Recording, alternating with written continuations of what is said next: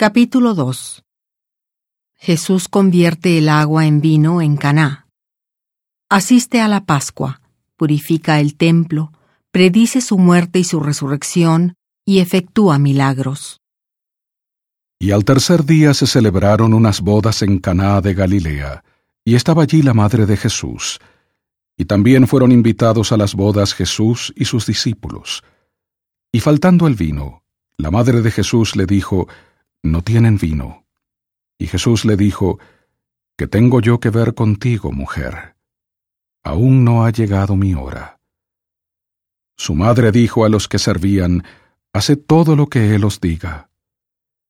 Y había allí 6 tinajas de piedra para agua, conforme al rito de la purificación de los judíos. En cada una de ellas cabían 2 o 3 cántaros. Jesús les dijo: «Llenad estas tinajas de agua». Y las llenaron hasta arriba. Entonces les dijo: «Sacad ahora y llevadlo al maestresala». Y se lo llevaron. Y cuando el maestresala probó el agua hecha vino, sin saber él de dónde era, aunque sí lo sabían los sirvientes que habían sacado el agua, el maestresala llamó al novio y le dijo: «Todo hombre sirve primero el buen vino, y cuando están satisfechos, entonces el inferior.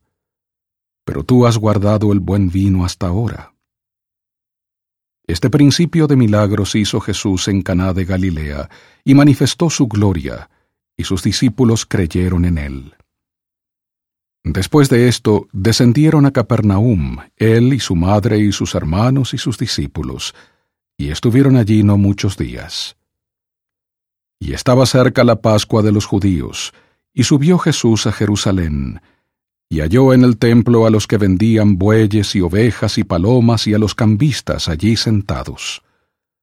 Y haciendo un azote de cuerdas, los echó a todos del templo, con las ovejas y los bueyes, y desparramó las monedas de los cambistas y volcó las mesas. Y dijo a los que vendían las palomas: «Quitad esto de aquí, y no hagáis de la casa de mi padre casa de mercado». Entonces se acordaron sus discípulos de que está escrito: «El celo de tu casa me consumió».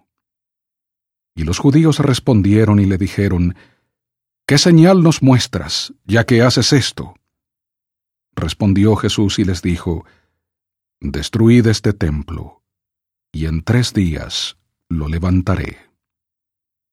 Entonces dijeron los judíos: «En 46 años fue edificado este templo, y tú en 3 días lo levantarás». Pero él hablaba del templo de su cuerpo.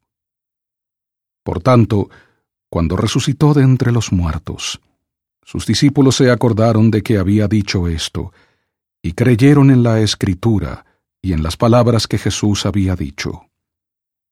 Y estando en Jerusalén en la Pascua, en el día de la fiesta, muchos creyeron en su nombre, viendo los milagros que hacía.